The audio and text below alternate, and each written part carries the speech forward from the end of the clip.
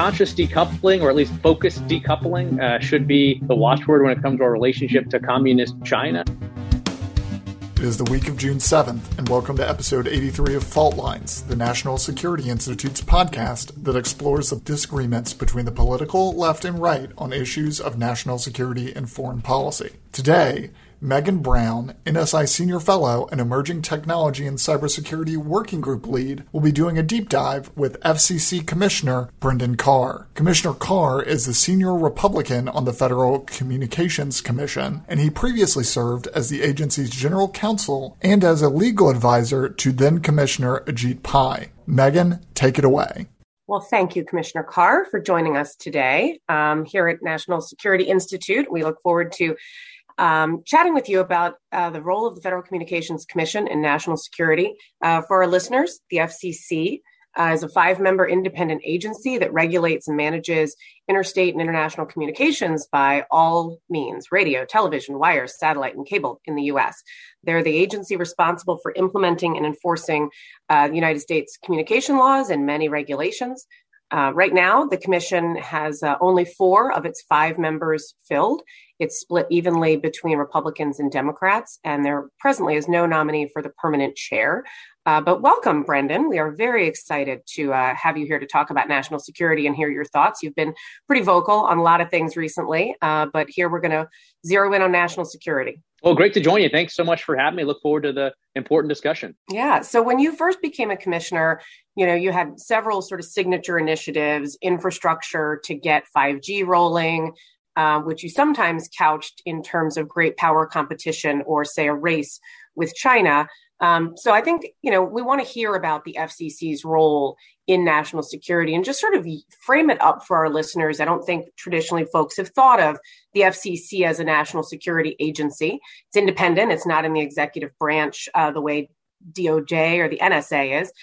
So what do you see as the FCC's role, and what actions are you guys taking now that our listeners should be paying particular attention to? Well, it's a great question. I do think there's a very serious threat posed by communist China. And I think the FCC does have an important role to play there.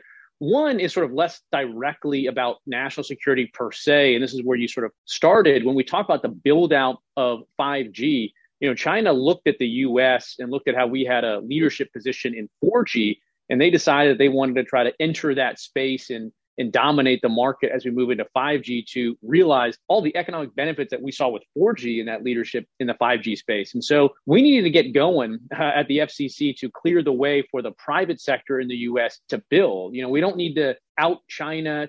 We don't need a command and control approach. But what we had was far too much red tape at the federal level, at the state level, at the local level. What that meant was back in 2016, we were putting up something like 708 cell sites a year in this country, and China was just blowing that number away. So we engaged in some updates, and that allowed the private sector to build something like 46,000 cell sites in 2019 alone. And so that was one very significant effort that we did to allow basically the U.S. economy through U.S. providers to compete with China in the 5G space.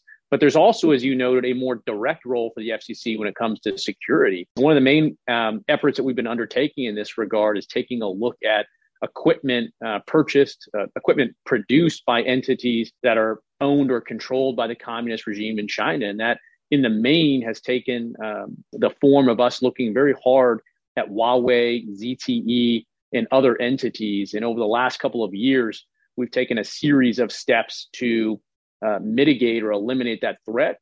And then the other component has been leadership globally. And we, through the State Department, through former Chairman Pai, went around the world and shined a light on some of the security threats posed by Huawei and ZTE. And that was part of a broader turning of the ship and turning our allies away from Huawei, ZTE towards more secure options. So, whether it's just the pure cutting red tape and letting the private sector build to compete, or more directly addressing the national security threats, we do have a role to play. But it's a supportive role, in the main, and we can talk more about this. I think this should be centered at DHS and other places. We should sit at their table, but we shouldn't all stand up our own tables to deal with these issues. We need to be having a seat, but at their table. Well, of course, I'm glad to hear you say that. One of the dynamics in cybersecurity and national security lately is, the sort of multiplicity of federal actors, right?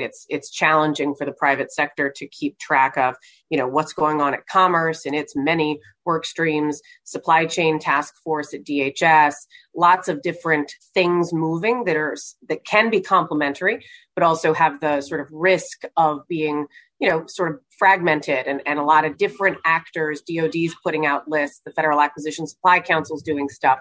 And I think that you heard that in some of the discussions about the FCC's activity on the covered equipment proceeding, right? And I think it'd be helpful for folks to understand the FCC initiated its review of sort of Huawei and ZTE and related issues before Congress acted in the Secure Networks Act. This was several years ago, but maybe you can give us a sense, Congress has acted, there's a rip and replace program. It's pretty well along, but back when it first sort of started, it was not a command from Congress. It was the FCC kind of thinking creatively. Maybe you could talk a little bit about how that came to be and what your goals were there. Yeah, and before I do, touching back on the point that you made right there, when you think about the threats in the digital world and our response, it's not too different than the threats in the physical world. And without sort of going into sort of hyperbolic statements, if you think back to 9/11 and obviously the very physical threat that came from foreign bad actors, one concern that people had was not that we didn't have components of the government focus on this threat, but it wasn't in a way that was organized. We had a siloed approach. That was a problem. And I'm not an expert on whether people believe that, the DHS standing up that entity has exactly, worked the way people envisioned or not. I don't really have a view on that. But the concept that we had too many entities at their own tables with their own silos and something fell through the crack is what led to the standing up of DHS. I think that concept is the same one we need to import into the digital sphere, which is we don't want the FCC standing up a cyber security response team in a silo. We want us at one table with DHS, with other experts. So that's the framework that I bring to cyber stuff at the FCC. But your point, a couple of years ago, I do think the FCC was on the front end of the curve of taking a look at the threats posed by Huawei and ZTE. And we started a rulemaking asking questions about whether purely on a going forward basis, we should limit the entry of new equipment purchased with federal dollars, Universal Service Fund dollars into the network. It was at a point in time when we were still getting a handle on the scope and nature of the threat. So one view would be to say, well, we don't know everything about this threat yet. We're not sure about it. So at a minimum, a measured response is to stop allowing this equipment newly into the networks. And one thing that I added into that proceeding at the front end was, well, should we also consider ways that we can take equipment out of the networks that's already gotten here, particularly if this threat turns out to be bigger and wider and deeper than we thought? So we sought comment on that. And as we did that, more and more information came to be revealed, both public information and non-public information about the potential threats posed by Huawei and ZTE. So that when we got to the order, we not only stopped the introduction of new equipment, but also started this rip and replace process. And then, as you pointed out, Congress came in after the fact and gave the funding, and whether we needed authority or not, at least funding to complete that process. And that's where we are now. So I think we started out as sort of a rifle shot based on what we knew about the threats, and we decided to go a bit deeper once those threats became more apparent to us. Have you guys given, I guess, one question related to the covered equipment list is, there are several lists that are out there of companies of concern under various regimes. DoD has lists of companies associated with the communist military apparatus. Can you give a little sense of how the FCC's list, right? That the way you guys arrived at that was it's derivative of what other agencies are doing, right? Because you're not the IC.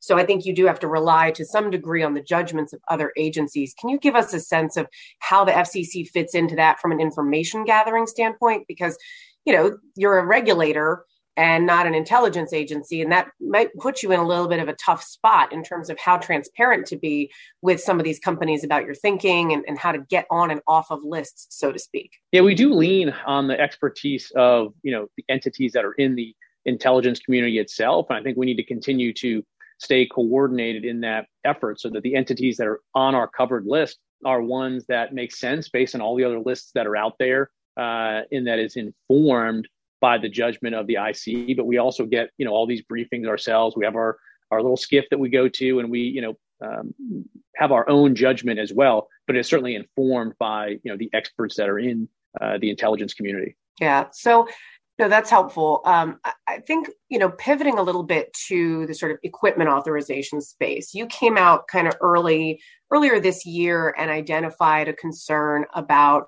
the FCC's oversight of the equipment authorization regime and the ability of companies that are on the covered equipment list, right, who are no longer, who have been identified as companies of concern and for whose equipment federal dollars cannot be spent. The fact that some of those companies can still get equipment approved for sale and marketing in the United States was of concern to you.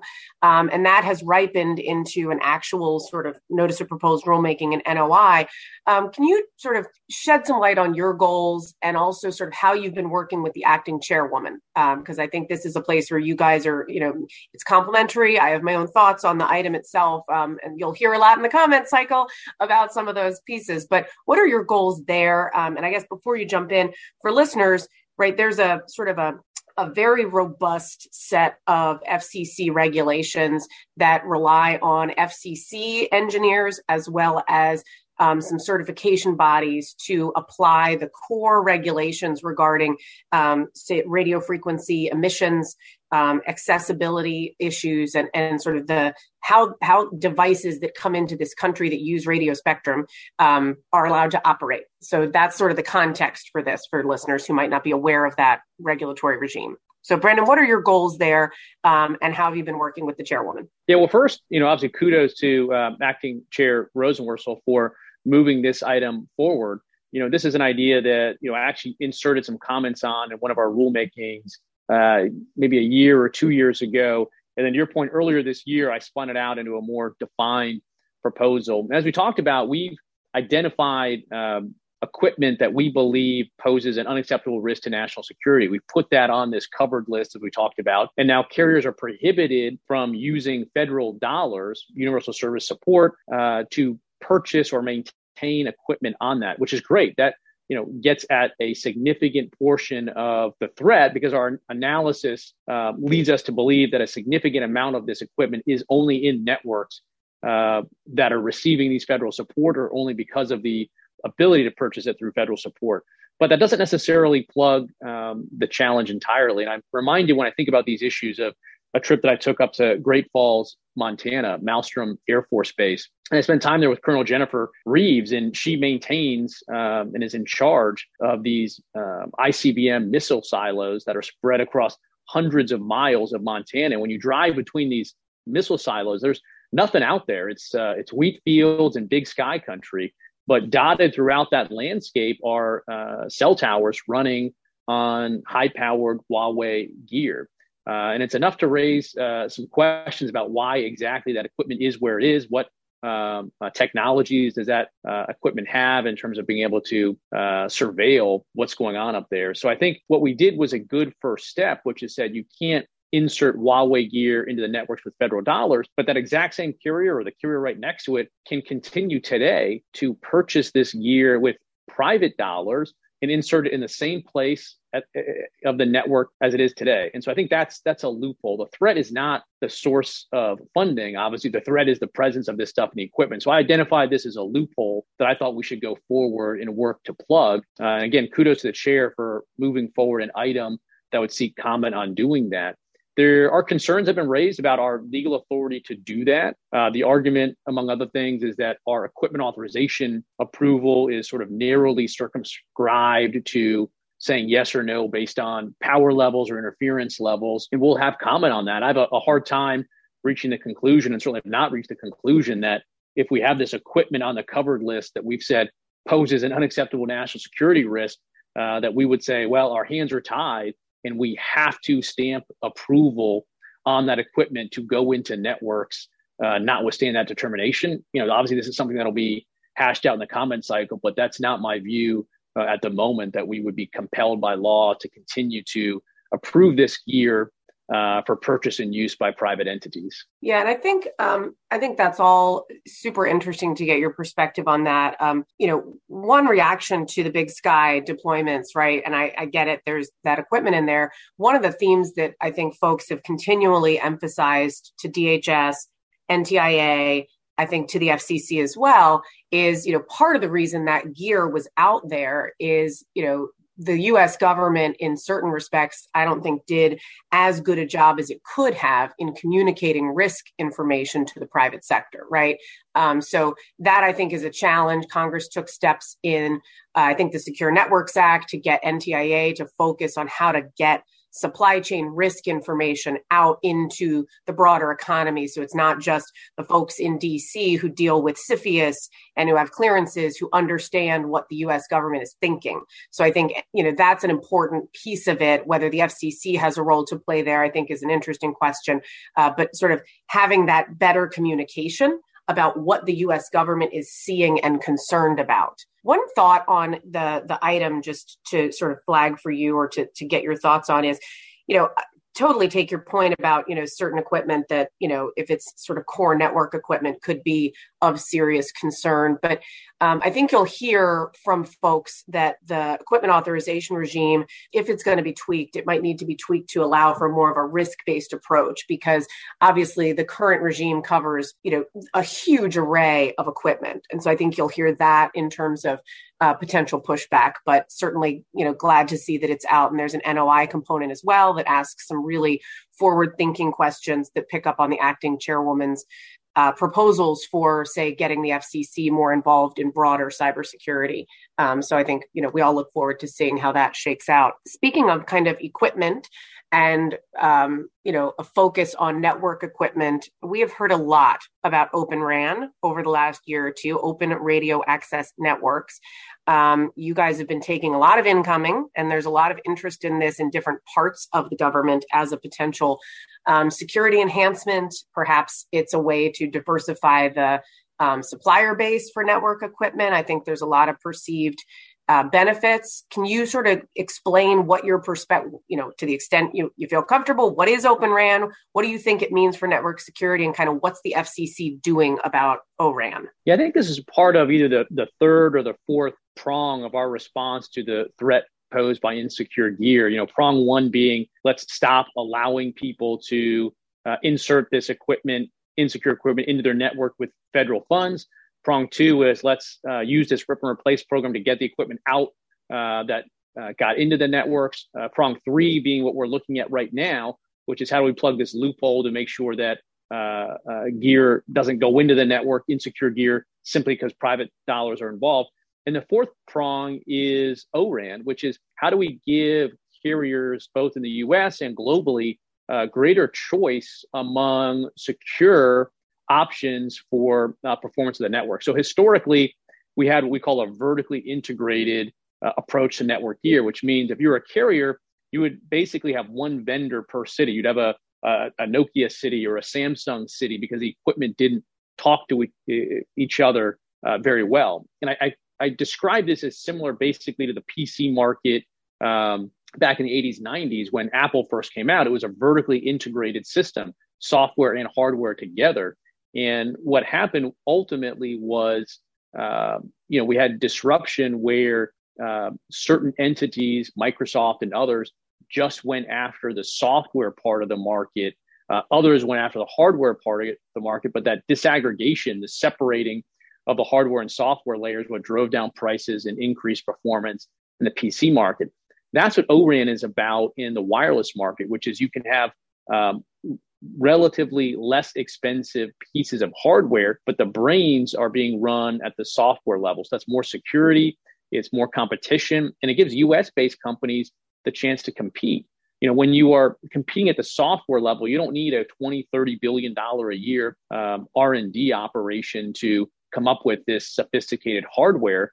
Coding is much easier and cost effective. So we're getting a lot of new entrants that are able to offer choices to carriers for performance that before some felt they only could go to Huawei or ZTE or others. So I think it's a great trend as a general matter. But again, I think there's a way to look at it as sort of a third or fourth prong of this approach to enhancing network security. At the same time, I've been sensitive to not mandating O-RAN. We want to let the carriers make this decision for themselves about what's in their interest, what's in their customers' interest. But I think we have a role to play to the extent that carriers are interested in helping to support the development of O-RAN and make sure it's a mature enough technology where it can compete with these legacy technologies. And how, Commissioner Carr, how is the FCC supporting that? Is that sort of, looking out at the global standards bodies, or is it internally sort of promoting R&D? What are the actual things the FCC is doing on O-RAN? I know looking at it and studying it and trying to be supportive, but what does that mean sort of brass tacks? Yeah, there's certainly been a push for us to support it, or for the federal government to support it monetarily, which is fine. There's a lot of money swashing around in DC right now, so I don't criticize the O-RAN industry for asking for support financially. I've been trying to find ways that we can support it through non-financial means, or maybe even addition to it, since other people are sure to do that. It's been a challenge, but so for instance, we've held a number of forums at the FCC. Chairman Pai held one. I believe Acting Chair Rosenworcel held one. I think that's one way that we can do it.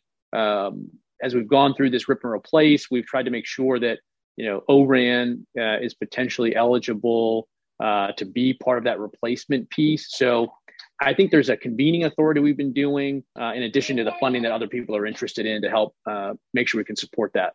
So let's move a little bit to the other chunk of national security issues that the FCC regularly has to deal with, and that involves in your capacity as the arbiter of who's allowed to offer licensed services.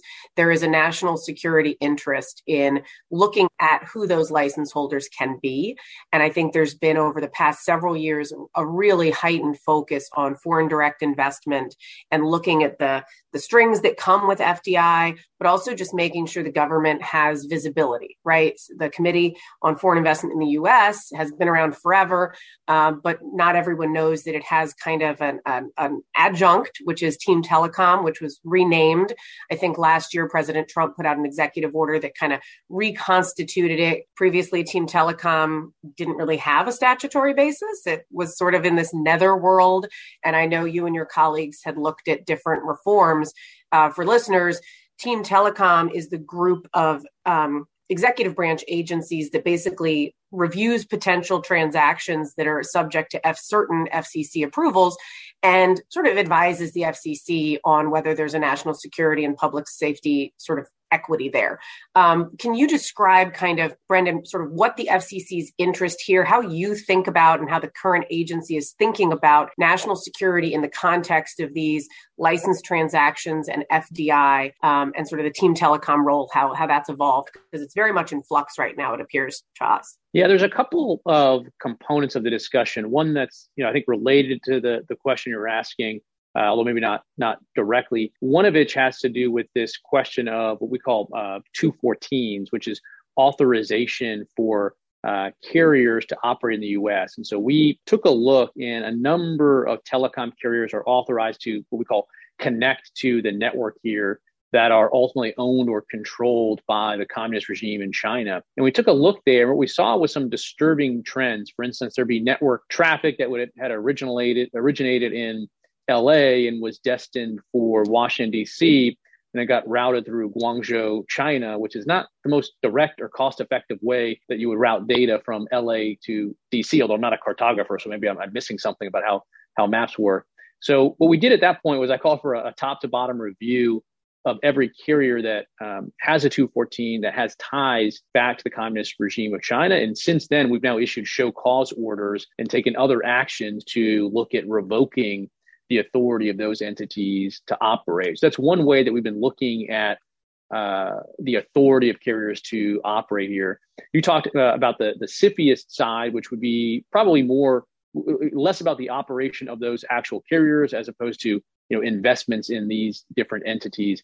And you're right, we have this process where we work with Team Telecom and other national security experts to review potential threats there. I personally haven't been involved in the last 6 months or so with that review process, but if we are stagnating or falling behind in that review process, then I think that would be not a great trend. We want to make sure that we have sort of a vigorous process, but one where we're moving quickly to final decisions, thumbs up or thumbs down, so people can have some some certainty. Yeah, no, that's a good perspective. It's certainly, from the private equity and the investor side, the regulatory certainty is extremely valuable and sometimes elusive. I know, with the pandemic and all of the challenges that folks have had, but hopefully we'll see, continued, move to authorize and permit transactions where the national security risk is low, maybe from companies that are in countries that are not foreign adversaries and things of that nature. So big picture, let's take a step back. You've been very vocal about the Communist Party in China, and sort of, in the last administration, we saw a multi-pronged aggressive approach to sort of resetting the relationship with China across trade policy, across, sort of the many of the, tools in the federal government's toolbox. Having lived through that and now sort of looking ahead, how do you see the tensions with China playing out over the next 5 years in terms of whether it's their designs on tech leadership, et cetera? I just think, be curious your perspective on what you see playing out. Well, I think conscious decoupling, or at least focused decoupling, should be the watchword when it comes to our relationship to communist China. I think COVID-19, I think before COVID-19, some of the issues we were seeing with Huawei and ZTE, obviously I think human rights issues, I think all of this stuff goes to the broader point that we need to fundamentally rethink our relationship with communist China. I also think there's a serious issue continuing to be with forced labor in communist China. We said for decades, never again when it comes to genocide. And yet I think, we are not doing enough to address the genocide taking place in the Xinjiang region. I've also put forward an idea that says, as part of looking at this equipment authorization, we should do a stronger check for our supply chain to make sure we are not, blessing communist China's use of forced labor by approving devices that were manufactured with it. So I do think both in the tech and telecom space and foreign policy, and more broadly, a reoriented approach to communist China is very important. And I think it's something that we've now realized in Washington, D.C. on a bipartisan basis. I mean, it was, bipartisan perspective for a long time that essentially looked the other way to communist China's abuses. I think the last administration helped to turn the tide on it, but it's not partisan. I think we see, Senator Schumer introducing legislation and looking to strengthen our posture with respect to communist China. Again, Acting Chair Rosenworcel bringing forward national security items. So I think we have moved in the right direction in reorienting our approach to communist China, but I think we got to continue to show the strength in the resolve. And I think that's why we got to look at this equipment authorization process. I think we should go further and look more closely at the use of slave labor, potential slave labor in our supply chains. But I think, again, we see the breakdown right now in the idea of, one country, two systems. And then we've sort of tried to import one country, two systems into our tech policy. And again, look at Huawei, the idea that we can have this entity that is so deeply owned and controlled by the communist regime, and yet somehow, think that nefarious influence isn't going to work its way into equipment placed in the U.S. I think that's the same type of naive thinking that has, again, led people to believe that, if we give Hong Kong a taste of freedom, that freedom will find its way into mainland China. I think it's the oppression and the censorship that worked its way out of mainland China. So I think we've got to be very careful about opening our systems up to influence by the communist regime. So a lot of what you just covered with respect to the last administration's efforts, really, we saw manifest in international outreach, right? Chairman Pai was overseas a lot. We saw former Secretary of State Pompeo out there a lot. We saw the national security apparatus doing a lot of international outreach to try and raise the profile of infrastructure security issues. Do you think that sort of work and effort was successful on the whole? Yeah, absolutely. When that effort started, Rob Strayer, Pompeo, Pai, going across Europe, I did a trip to Africa, raising some of these same points, people looked at it and said, well, we're leading, but nobody is following. And, lo and behold, a year later, 18 months later, the tide had turned and other entities globally were taking a hard look at, Huawei and others. And so I think that approach should continue. And at this point, I don't have any indication that it won't continue, where the U.S. works with, like-minded allies from, Africa to South America to Europe to make sure that everyone understands, the threats that are posed here. Because, again, the communist regime is running this, one belt, one road initiative, and Huawei, ZTE are sort of the digital component of that. And so I do think we need to have a global strategy for addressing the threats that can pose. So I want to talk a little bit about some of the, the sort of current events that are going on, not sort of to do a deep dive on any of them in particular, but in order to bring us back to some comments you made earlier about sort of DHS and how it rightly takes a sort of central role on some of these coordinating activities, which to me is really about sort of public-private partnership. And that has been a longstanding federal approach to cybersecurity. I think it applies in spades to the telecom sector. And there's a few examples of that. One is the Communications Security Reliability and Interoperability Council, CSRIC. I almost sometimes forget what the acronym stands for because everyone just calls it CSRIC, which is an advisory committee that helps, inform the Federal Communications Commission's priorities and approaches. I was curious if you could sort of talk about CSRIC. Is it helpful to the commission? Acting Chairwoman Rosenworcel says she's going to recharter it. That's, I think, in process. It's been around for a long time. It has tackled lots of hard technical issues that don't lend themselves to like a neat regulatory approach. So I was curious to get your thoughts on CSRIC because I think it's an example of the public-private partnership model, and I'm curious for your perspective on it. Yeah, I think that approach makes a lot of sense. I mean, oftentimes in government, when you go to impose, a sort of a regulatory solution, you can often be focused on, the one-off security threat of the past, and it's not necessarily tailored to or reflective to what is coming next. And so the CSRIC process, where you have, federal stakeholders, private stakeholders, working collaboratively to put together smart, nimble approaches to cybersecurity makes a lot of sense. Obviously, there's going to be points in time where it's important to codify this and step forward, but having that area in which these stakeholders are getting together, I think is invaluable. I think it also goes to, the point that I talked about before, which is we should have these,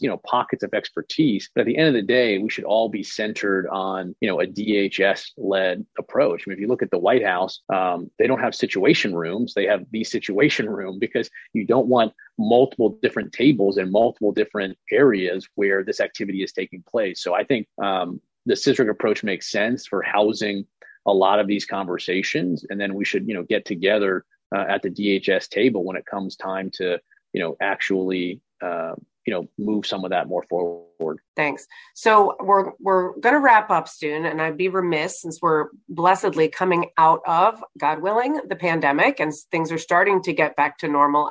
I'm looking forward to an in-person FCC open meeting at some point in the near future. Would be nice. But I was curious for your thoughts on how, from your perspective, the networks held up for, during the pandemic. We all obviously moved to everything being remote, but what are takeaways you have from the collective experience and from what you've seen of the telecom sector? Yeah, I mean, we had really a black swan event from the perspective of the network. I mean, virtually overnight, as lockdown orders spread across the country, people turned to the internet to recreate their daily routines. And that resulted in a spike of about 30% in network traffic. And that may not sound like a lot in abstract, but if you think about it, engineers plan for, 2, 3, 4, 5, 10%, increase in network traffic over a year or set periods of time. And so it was like taking the network traffic, the levels of traffic that network engineers weren't expecting to see for a year and a half to 2 years down the road and loading that onto the network overnight. And yet our networks continue to perform, and other countries didn't have that same level of performance. There was a slowdown in speeds in China. European countries saw a downturn. So I do think there was something to be said for the resilience of America's communications networks, and whatever policies we put in place that have led to that, we certainly want to continue down that path. A lot of people want to bear hug the European model for regulating networks because they believe incorrectly, as the studies show, actually, that it costs less. That's not what the data shows. But even if you were to assume that, it costs less for what? A network that isn't going to perform when you need it most. The other thing is, funding mechanisms. We are, obviously straining right now under the current universal service approach, which is funded basically by a tax that shows up on the telephone bills for consumers. And so I've offered another way of solving that issue, which would be to look at the revenues of the businesses, big tech, that benefit so much from these networks, and asking them just to pay a fair and equitable share to support those networks. Yeah, very, very interesting and controversial in certain respects. But the USF contribution factor is a little out of hand, it seems. It's getting higher and higher. That's a trivia question we often offer our summer associates, is what portion of your bill is a tax? So anyway, well, Commissioner, thank you very much for joining the National Security Institute for this podcast. On behalf of all of our fellows and leaders, it's great to have this relationship, and we love hearing from policymakers, real world, and hearing what you're thinking and what you're seeing. So really appreciate you taking the time amid a busy schedule to share your thoughts with us on these very timely issues. I enjoyed it. Thanks so much. That's a wrap. As always, Fault Lines is produced by the National Security Institute. Find out more about the Institute and upcoming events at nationalsecurity.gmu.edu. If you have any topics you'd like us to cover in the future, send us an email at nsi@gmu.edu or tweet us at MasonNatSec. If you like what we're doing here, please be sure to rate, review, and subscribe so that more people can find our show. We'd like to thank Claude Jennings for editing and Megan Brown for hosting. Join us next week for another provocative conversation and further analysis of national security's fault lines.